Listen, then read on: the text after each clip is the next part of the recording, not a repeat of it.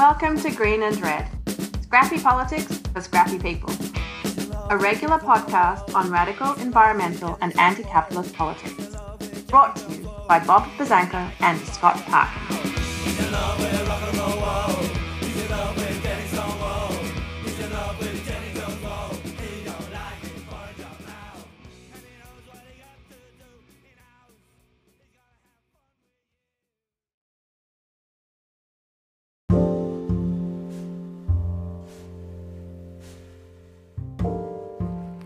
Hello, and welcome to the pilot episode of Red and Green, a new podcast about anti-capitalist politics with a focus on radical environmental activism.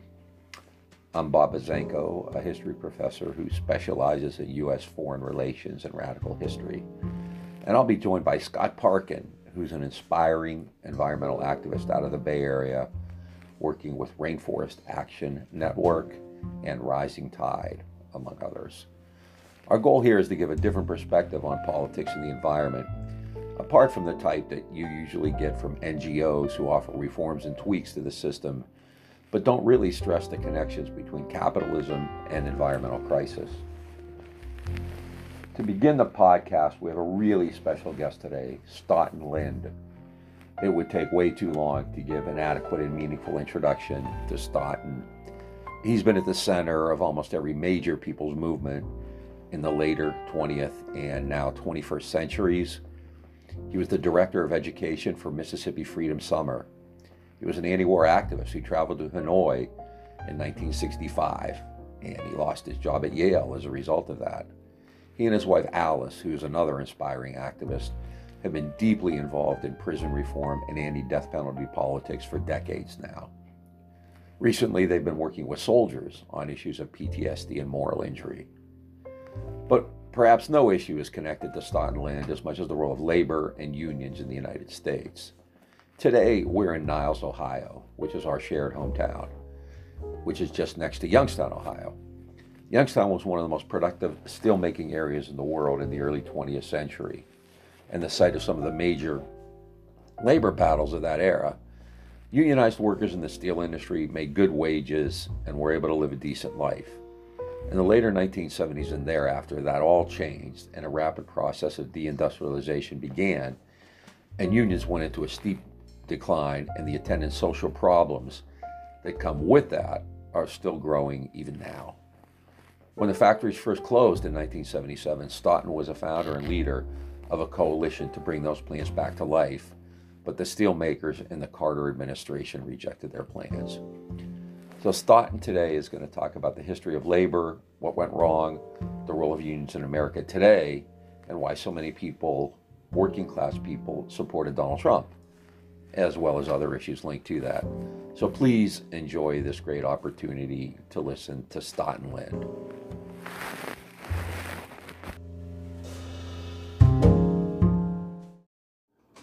Thank you so much, Staughton Lynd and Alice Lynd will be joining us, hopefully. We're going to talk today mostly, I think, about organized labor, unions, where they were, where they are, maybe why so many people in unions supported Donald Trump in 2016. You've been in Youngstown for quite some time. You've been involved in Youngstown politics for quite some time. You were there in 1977 when things really turned badly. Just a little bit. I don't think people nowadays, union membership's at 10%. I don't think people really know what labor was like, especially in the post-World War II era, its strength, and some of the concessions it made in order to get to that economic position. Well, perhaps I should say a word about how Alice and I found ourselves thinking about the labor movement. I was an assistant professor of history at Yale from 1964 until 1967, but in January 1966, the war in Vietnam was escalating very rapidly, and in the space of a year I went from being the master of ceremonies at a Carnegie rally in New York City, all the way to making a surreptitious trip to North Vietnam with Tom Hayden and Herbert Aptheker, and in effect giving up my academic life. Not as a voluntary act, but that was the effect of doing that on the Yale community. So we thought, well, the Students for a Democratic Society is going to have its national headquarters in Chicago. Chicago's been a pretty lively place in the history of American radicalism. We moved to Chicago, where at, I think, 5 universities, the history department voted to hire me for a full-time tenure-track job, and whoever is in the chain of command, and usually just rubber stamps everything of that kind, interfered and denied me a further academic 5 simultaneously. life. Wow. One at a time. Yeah. One at a time. Okay, but still, wow. And that included Northern Illinois University, where Al Young was teaching, Roosevelt University, that had something of a radical past, Loyola, St. Joseph's, and and so what to do? And I was still very unclear about that in August 1968, when the Democratic Party had its convention in Chicago, and the whole world was watching as Tom Hayden and others led street protests. I got arrested for a nonviolent effort to speak in the immediate neighborhood of the convention.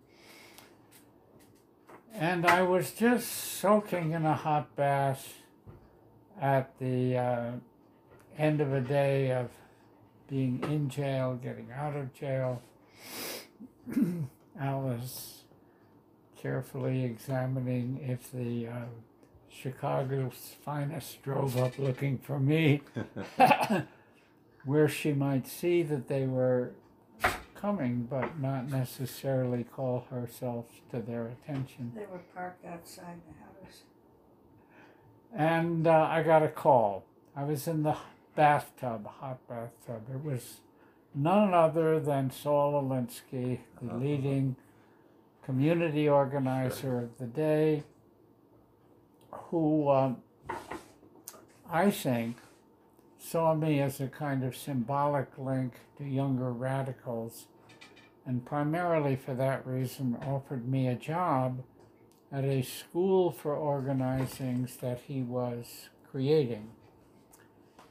And I was one of the initial 4 faculty members. And one of the students, I was technically a faculty member, was a man from Gary, Indiana, who had worked in a steel mill. And somehow he began to tell me about a man named John Sargent, who he said was kind of the person from whom all good things sprungeth. And but he said he didn't know whether John would talk with me. So I telephoned John Sargent. He invited myself, Alice, and our infant daughter to supper. Alice, how old would Martha have been? She was about 3 or 4. I remember John took her to see the goldfish in a pond. The first thing he did, he took her by the head, and there was just never any question about our being buddies of the spirit, although we have lived quite different lives. And he completely revised my left liberal view of trade unions. In the steel industry, United States Steel had entered into a contract with the United Steelworkers of America. U.S. Steel didn't want to strike, didn't want any unpleasantness. They entered into a contract, and Alinsky, a little known fact, took his basic organizing ideas from the early CIO, and in particular from John Lewis, about whom Alinsky wrote the first biography. And so in hearing Alinsky's views of how you go about putting things together in a working class community, I was really also hearing a kind of reflection from the inside on the CIO. And it was a time when, despite the fact that there had been no strike in the organization at U.S. Steel, at Little Steel, which meant Bethlehem, Republic, Youngstown Sheet and Tube, and one or two others, there was indeed a strike in the spring of 1937, and that was the strike in which 10 workers were shot in the back and killed at a Memorial Day strike support rally in Chicago.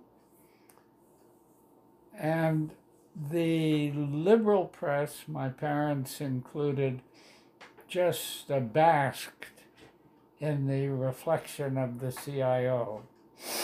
But what I learned, what John Sargent taught me, and which rang a bell as true because of the work I was doing at Alinsky's school, which was so derivative, particularly from the organization of the packing house workers on the southwest side of Chicago. The outline was something like this.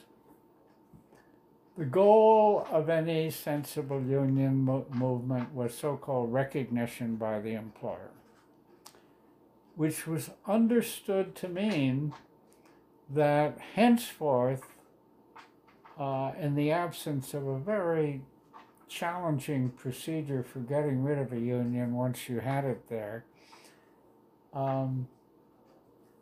in order to work at, let's say, a steel mill of any size and significance, you had to be a member of the union, and if you were not, and if the company decided to hire you at that moment in time, you would become a member. And from John, I learned to look at the process in this way. And Alice and I put together a book of oral history called Rank and File. And in every edition of it, I think there have been 4 editions, there are these 2 or 3 pages from John Sargent that just, for me, was like the heavens opening and for the first time understanding what I was seeing and feeling. John said that, yes, you never saw a period of rank and file activity to compare with the early days of the union at places where the CIO established a foothold. And he said, what people don't understand is what happened next. Because the model that all trade unionists were encouraged to subscribe to was that you asked recognition from the employer, meaning that you were the only union that the employer would bargain with. And what went down in that initial contract, if you were so fortunate as to get one, was likely to be the contract for a long time to come. Just to give you a feel, a whiff of the new atmosphere. Give you a whiff of the new atmosphere. When you made let's take a big mill, and this is the one I'm going to focus on, Inland Steel, which was one of the little steel companies. When you voted as a local union on the contract that was being negotiated between the United Steelworkers of America and the corporation, John told me we would be up on his roof, he putting on new shingles and I listening. What John told me was that the negotiation was entirely in the hands of the National Union, and that there had been at least one instance where the steelworkers at Inland Steel, who had their own contract committee, had unanimously rejected the contract reached between the National Trade Union and the corporation, and there was nothing they could do about it. Not only that, the company,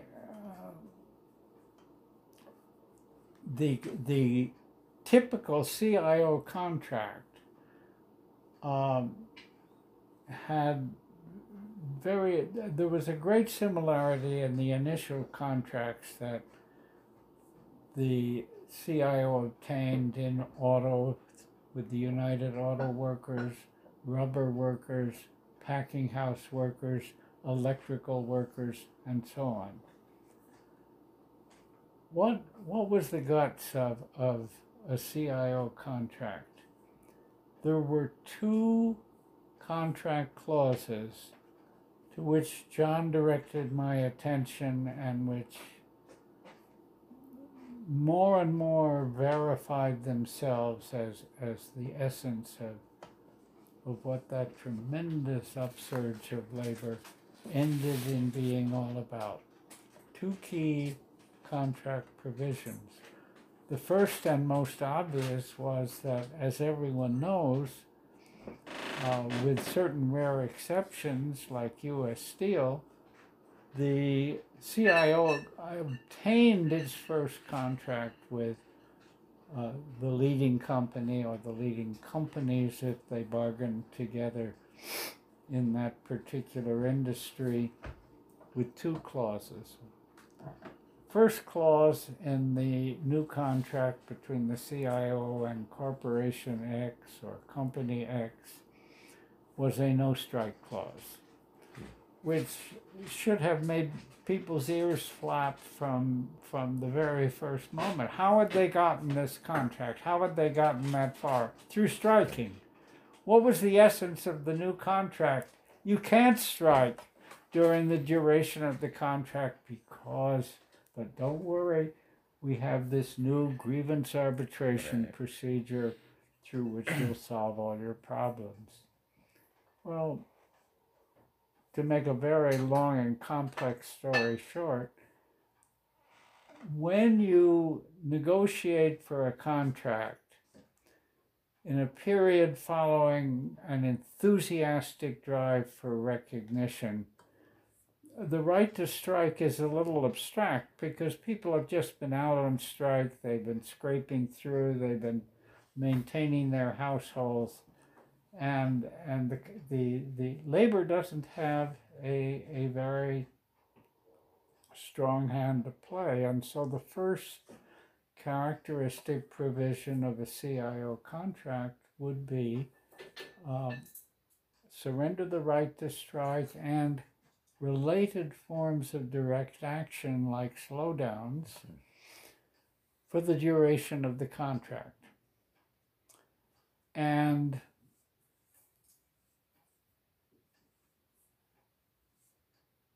the grievance procedure proposed and enthusiastically administered by many liberal college professors, cheerfully entered into the no strike clause as an essential constituent part of a CIO contract, because these were academics, these were people who thought they changed the world through their intellectual conversations. And the best comment on the grievance procedure was that of a man named Marty Gleiberman, a radical organizer in auto, who wrote a poem or short story about a grievance filed in the place where he worked during the summer heat. Can we open the windows a little? And time went by and time went by, and Marty and his friend said, hey, what about that grievance?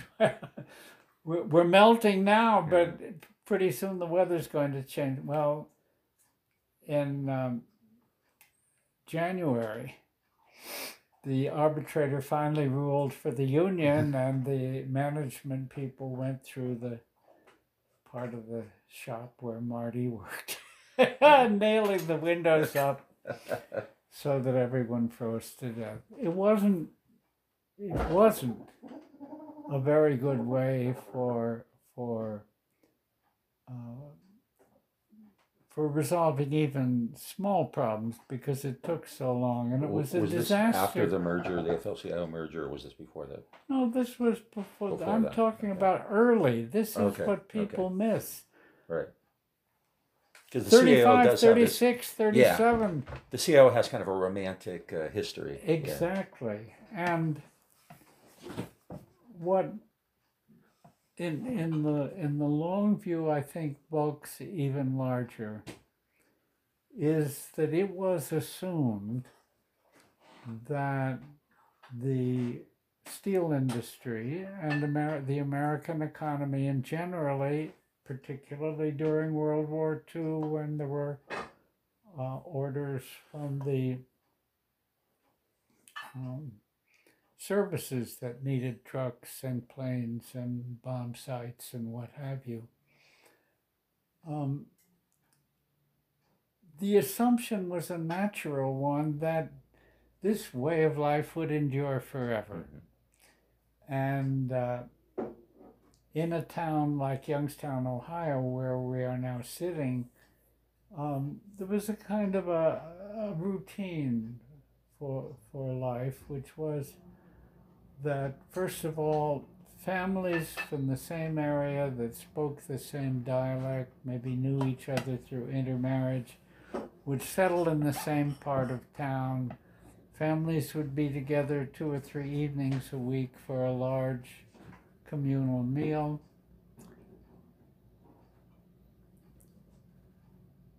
After graduating high school, which was a big deal, young men would typically serve in the military for a year or two, come back, their uncle would get them a job in the mill, and before you knew it, they were passing on this way of life to their children, gradually with the expectation that it would be college, not high school, and that this child of theirs might come to wear a white collar and do what had hitherto been considered a middle-class job. It was a middle-class job, and these children of the working class were absorbed into such work, and the parents tended to regard their children's success at living a different way of life than their own way of life was the name of success. Well, it didn't go on forever. As a matter of fact, Youngstown is, I think, distinguished among American communities that I happen to know anything by the fact that it had 3 successive steel mill closures in 1977, 1978, 1979. The resistance grew greater year by year, but the problem, not everywhere, but the problem in the steel industry was that so often what was going on was that the company would make money from out-of-date technology at a certain mill. Steel would be made in open hearths instead of in electric furnaces or basic oxygen furnaces. And it meant that if your mill closed and you organized, as we did, a movement to revive the mills, to keep them alive under some form of worker or worker community ownership, you weren't just told you needed $20 million to buy the land and the existing buildings and if you could manage the machinery.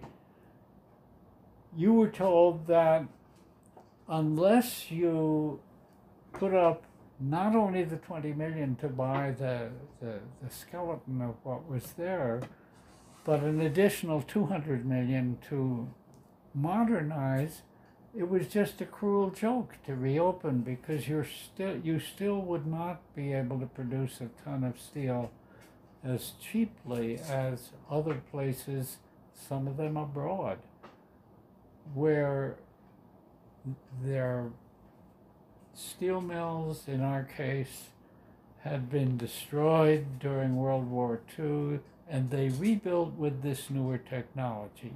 You had to be able to compete with it if you wanted to survive. And where were you going to find $225 million? The United States government put up a $100 million loan guarantee fund for all steel mills for the whole country. Now, didn't Griffin Bell, who was the Attorney General, come to Youngstown to talk about this with you, or some Carter? Some Carter administration official Not exactly. did. Okay. Well, yes, Yeah. The Carter administration was. Oh, he came Oh, okay. and met in a basement with lots of steelworkers in their shirt sleeves and told them about it a little bit like Trump. To the great things he was going to do, and he didn't do them. Yeah.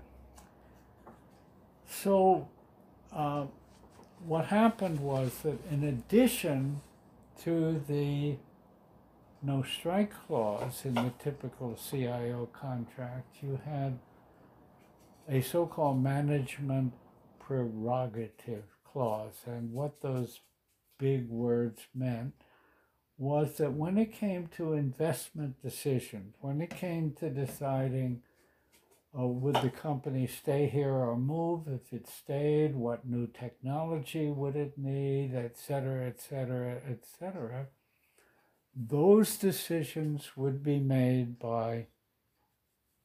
exclusively by the company. Sure. And the union, the representative of all the workers in that place, because after your sign-in period was over, if you became an ongoing member, the employee of the company, you had to join the union. The union simply stood by and wrung its hands and did what it could to get benefits for people whose work had been taken away. And John Barbero, one of the people because of whom we moved here, used to say that that was like arranging for funeral benefits. Yeah. Yes, you got a little money, but your job, your whole future, your sense of where you belonged, how your children would stand on your shoulders in going forward to a better life and so on. All of that was swept away. And there's been absolutely no change in Well, that regard. over 40 years later, we've just seen this in Lordstown. It's You've 20 just minutes seen away. it. We had an automobile assembly plant in Lordstown that opened, I believe, about 1970. And the feeling in the valley, it's hard to describe it. There was one other place that made electrical fixtures for General Motors, where you were also talking about 12,000, 15,000 union members.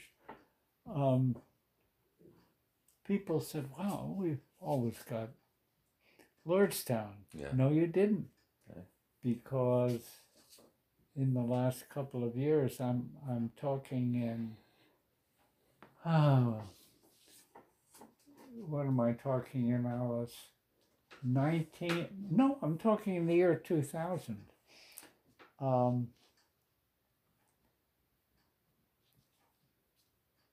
Just a year or two ago, the 2019. Lordstown went out of business, and they're talking now about how they're going to do alternative this and alternative that.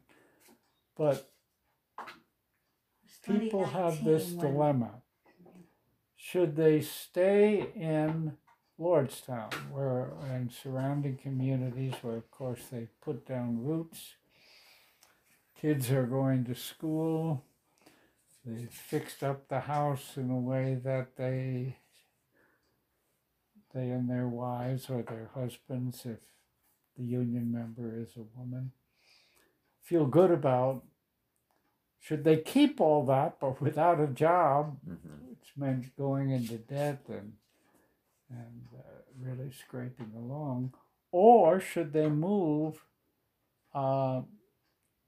giving up any hope of getting back into a UAW-sponsored job like the one they had previously had. And so you have people driving hundreds of miles from, let's say, somewhere north of Detroit, coming to this area to see their family on the weekend. Yeah. And then on Sunday evening heading out again for what at least was a job in which they felt it their obligation to maintain. But bringing the family under severe stress and divorce, drugs, many problems that lay in wait. So that's the basic story of our last 50 years. We tended to be regarded as people who, despite the fact that they were lawyers and some sort of academic, were on our side, were good people. So, for example, when Lordstown was in process of voting on the recently negotiated contract with General Motors, Alice and I went out to the picket line one day. Lo and behold, people I'd never met before in my life who were auto workers, not steel workers, says, "Oh, Staunton Lind, he was always on our side." Yeah. Which is a pretty gratifying feeling, but doesn't put much on the table for people whose whole way of life has been shot out from under them. And so I think Alice and I are left with a sort of dual feeling of distress over the existing situation. I've taught a couple of courses at the local university, Youngstown State University, and the feeling you have there is that the kids are just getting their railway tickets for leaving town. Sure. That there's no real future for people here. I saw some data last year. Ohio actually is one of the lower states in having college graduates here, and yet we have Ohio State, which is a massive school, a big state university system, and so I'm assuming that kids who do come to school, get a degree, they leave Ohio, they go elsewhere.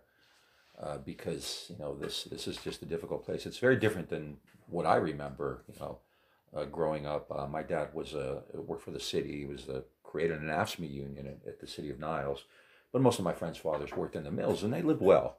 They bought a house. They could go on vacation. They could send their kids to college, which was affordable at the time. Second vehicle. Yeah, exactly, all that. And now I think people don't understand the residual effect.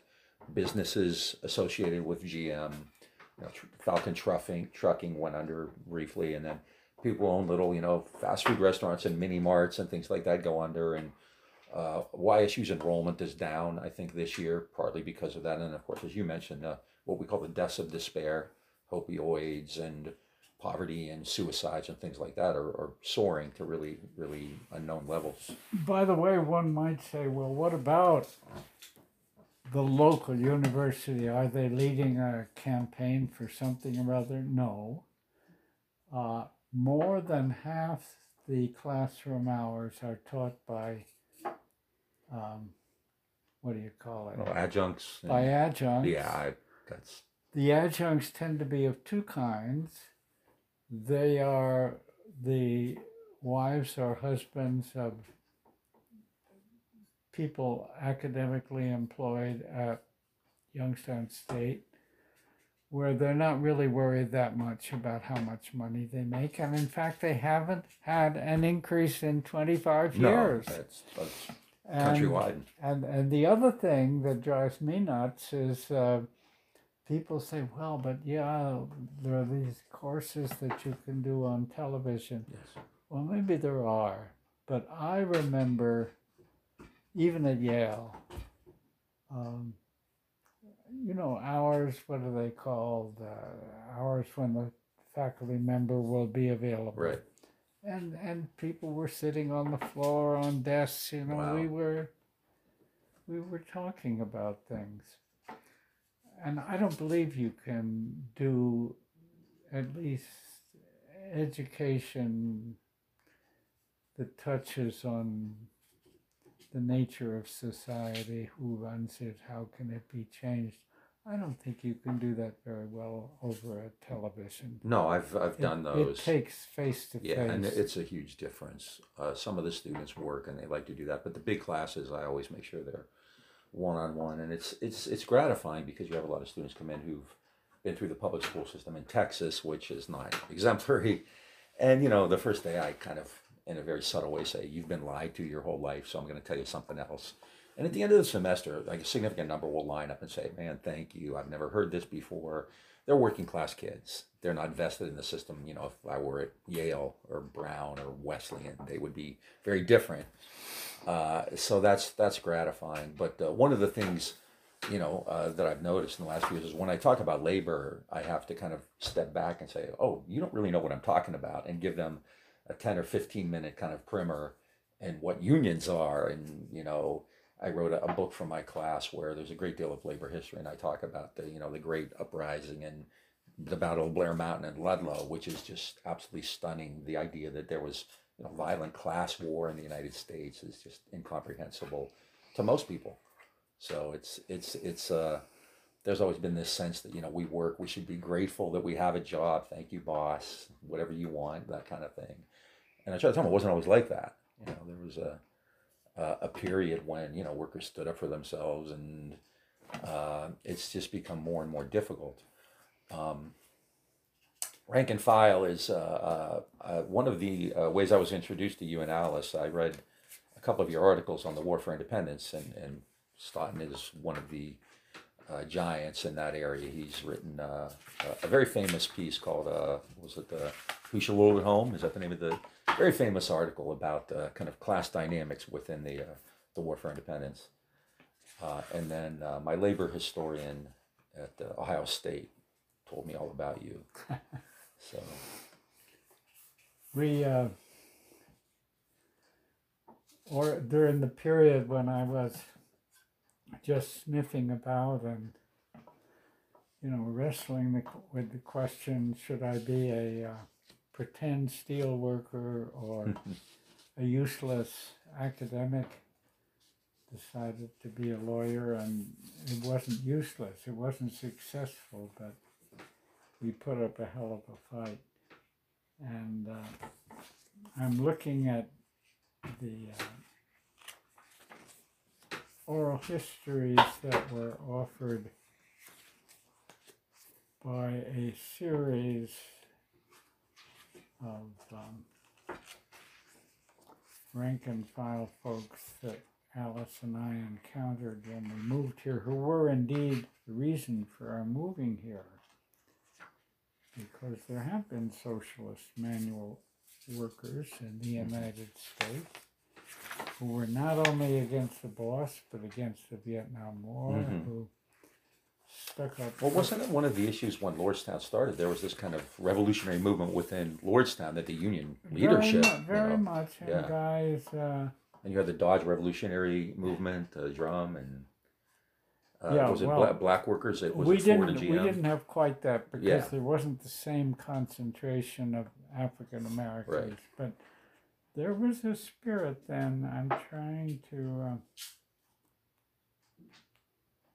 I know, many years ago, I interviewed Lane Kirkland because I was discussing the Vietnam War and AFL-CIO's position on Vietnam, and he said, "Hey, we were making good money, so the fact that people were getting killed and Vietnam was getting destroyed was just irrelevant because it was good for wages for a certain group of workers in key industries." Yeah, I talked about the man named John Sargent, the steel worker from whom about 1970, 50 years ago, I sort of formulated an initial hypothesis. I haven't changed my mind an inch. I think he really saw it. And there's a section of this oral history book, Rank and File, that I'm without a contract, without any agreement with the company, without any regulation concerning hours of work, conditions of work, or wages, a tremendous surge took place. We talk of a rank and file movement. The beginning of union organizer was the best kind of rank and file movement you could think of. John L. Lewis sent in a few organizers, but there were no organizers at Inland Steel. And I'm sure there were no organizers at Youngstown Sheet and Tube. The union organizers were essentially workers in the mill who were so disgusted with their conditions and ready for a change that they took the union into their own hands. So, I don't know if you've... Oh, I'm sorry. well, let me just wrap this up by saying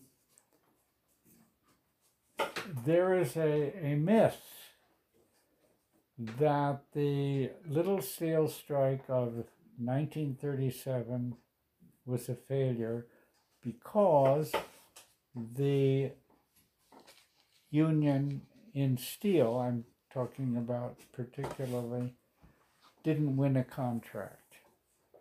And the place where John Sargent worked in Indiana, but near Illinois and Chicago, was a sort of medium-sized company called Inland Steel. And there, well, let me read. Sure.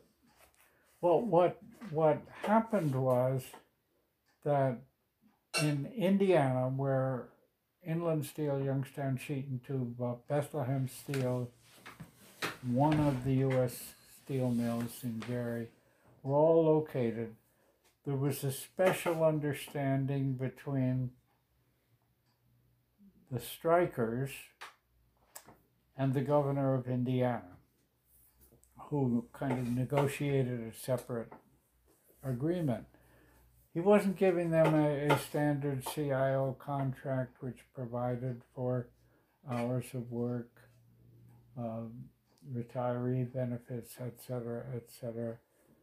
No, what he said was, any group of workers that wants to negotiate with the boss is going to have an open door under this understanding. And that was all John and his friends needed, because they had so much more capacity to enliven the mass that they were a part of than anyone else. And so here's a book. The entire book is about the 1937 strike by a very good historian. It's called The Last Great Strike. And he accepts the general judgment that it was a terrible failure, and 10 people were killed in Chicago. People went back to work, kind of dragging their bodies behind them. But look what he also says. On July 1st, Inland Steel reopened the Indiana Harbor Mill. Amid cries of victory from thousands of jubilant workers, some sporting beards that they had vowed to grow until the strike ended, the Daily Worker joined the chorus, likening the, quote, triumph, unquote, to the victory of the patriots over British tyranny. Yeah, they thought they had won because they had won. Right. They had a right to organize. They felt they could out-organize anybody else on the face of the earth, and they did because they worked there. That let me bring up one more thing, because we've seen what I use the word resuscitation in the last few years of some labor activism, particularly among teachers, the flight attendants union, which really ended the government shutdown last year, and Sarah Nelson's been very active, and a lot of this stuff has been in violation of state law, and they're going out anyway. Do you think that's kind of a trend or a development that can be built upon? Absolutely. Because at the same time that's happening, we have half of UAW is under indictment, right now. Absolutely, and if we don't travel very much now. I didn't get to West Virginia, but I understand that some of the teachers had a union, but that the mass of teachers did not. Right. So you had this really interesting situation where the people who had a union could talk about some of the things they'd won. The people who didn't have a union could say, well, we like that and we're going to go out and get it. Yeah. And yes, I think that can happen everywhere. And much of this has happened in so-called red states too. Not not in Manhattan, not in San Francisco, but in Arizona, exactly. Colorado. And one thing I know, one of the things, a lot of people around here, people I've talked to, I'm sure people you've talked to, who've been union members, worked in the factories, really supported Donald Trump in 2016. Now, much of that, in my anecdotal knowledge, was because they really didn't like the Clintons. And at the same time, even though they voted for Trump, they also spoke very well of Bernie Sanders. I just wonder, is that kind of a sense of desperation? People have been lying to us, no one's done anything. Trump is coming down here and telling us he cares. Well, or is there more to it than that? Unfortunately, I didn't understand it at the time. I don't think many people did. I thought that fascism was a product of a situation where there was a mass unemployment, and people thought they were rebelling against capitalism along with their other activities. And I think it was a superficial view. That what I probably missed was that this well-entrenched father to son, indeed grandfather to father to son way of life, the rituals around high school graduation, the service in the military, all of that was just being undermined by the fact that there was no job to begin with to make these other things available. And somehow this distinguished war veteran who didn't fight because there was something wrong with his foot, but he couldn't remember which foot it was. Somehow he picked up on that, and he said, "Well, it's simple. You need something. You need me. Right. I'm the only person in the world who can do this. Just follow me." I've seen a lot of liberal and leftists lately writing a lot about labor. None of them ever worked. And they kind of dismiss some of the ideas. I think you said as, oh, that's kind of trite, or that's corny, or that's just a. And I've often said, it's like, come to Youngstown, come on, I'll show you around. I don't know it that well, but, and I think there is this sense among these kind of intellectuals that the working class, they've been conned, or they're not that bright, or whatever. And I said, they're and I think one thing that you really said that's important is their community has been wiped out, not just their job. Last thing, I'm going to put you on the spot. You sang a very beautiful IRA lullaby to me the other day, and I was wondering if we could get an encore performance of that. Yeah, well, I was explaining that my parents were both teachers. They hired a young woman from Ireland to be what I guess you'd call our governess. There must be a better word, but I'm not thinking of it. And she was a remarkable person who brought with her the songs of the Irish uprising in 1916. And there were songs about my old Fenian gun. There were songs about Michael Dwyer. The British soldiers surrounded the house where he and his friends took refuge and set fire to it. And a man who had already been shot said, they only have single-shot muskets. I'm going to go to the doorway. They'll empty their guns, and you all make a break for it. Oh. So anyway, the song that I sang was a little bit of Kevin Barry. Early on a Monday morning, just high upon a gallows tree, Kevin Barry gave his young life for the cause of liberty. Just a lad of 18 summers, still there's no one can deny. As he walked to death that morning, proudly held his head on high. Shoot me like a soldier, do not hang me like a dog, for I fought for dear old Ireland on that still September morn. All around the little bakery where we fought them hand to hand, stand informer, turn informer, and we'll free you. Barry proudly answered no. I also might mention one more thing about where my, let's call it for the moment, radicalism came from. And I want to describe a experience of my father's, which is the thing about his life of which I am most proud, and in a sense gave me a pattern that he managed for a summer, and I have tried to manage for a longer period of time. He went to Union Theological Seminary, although he had a very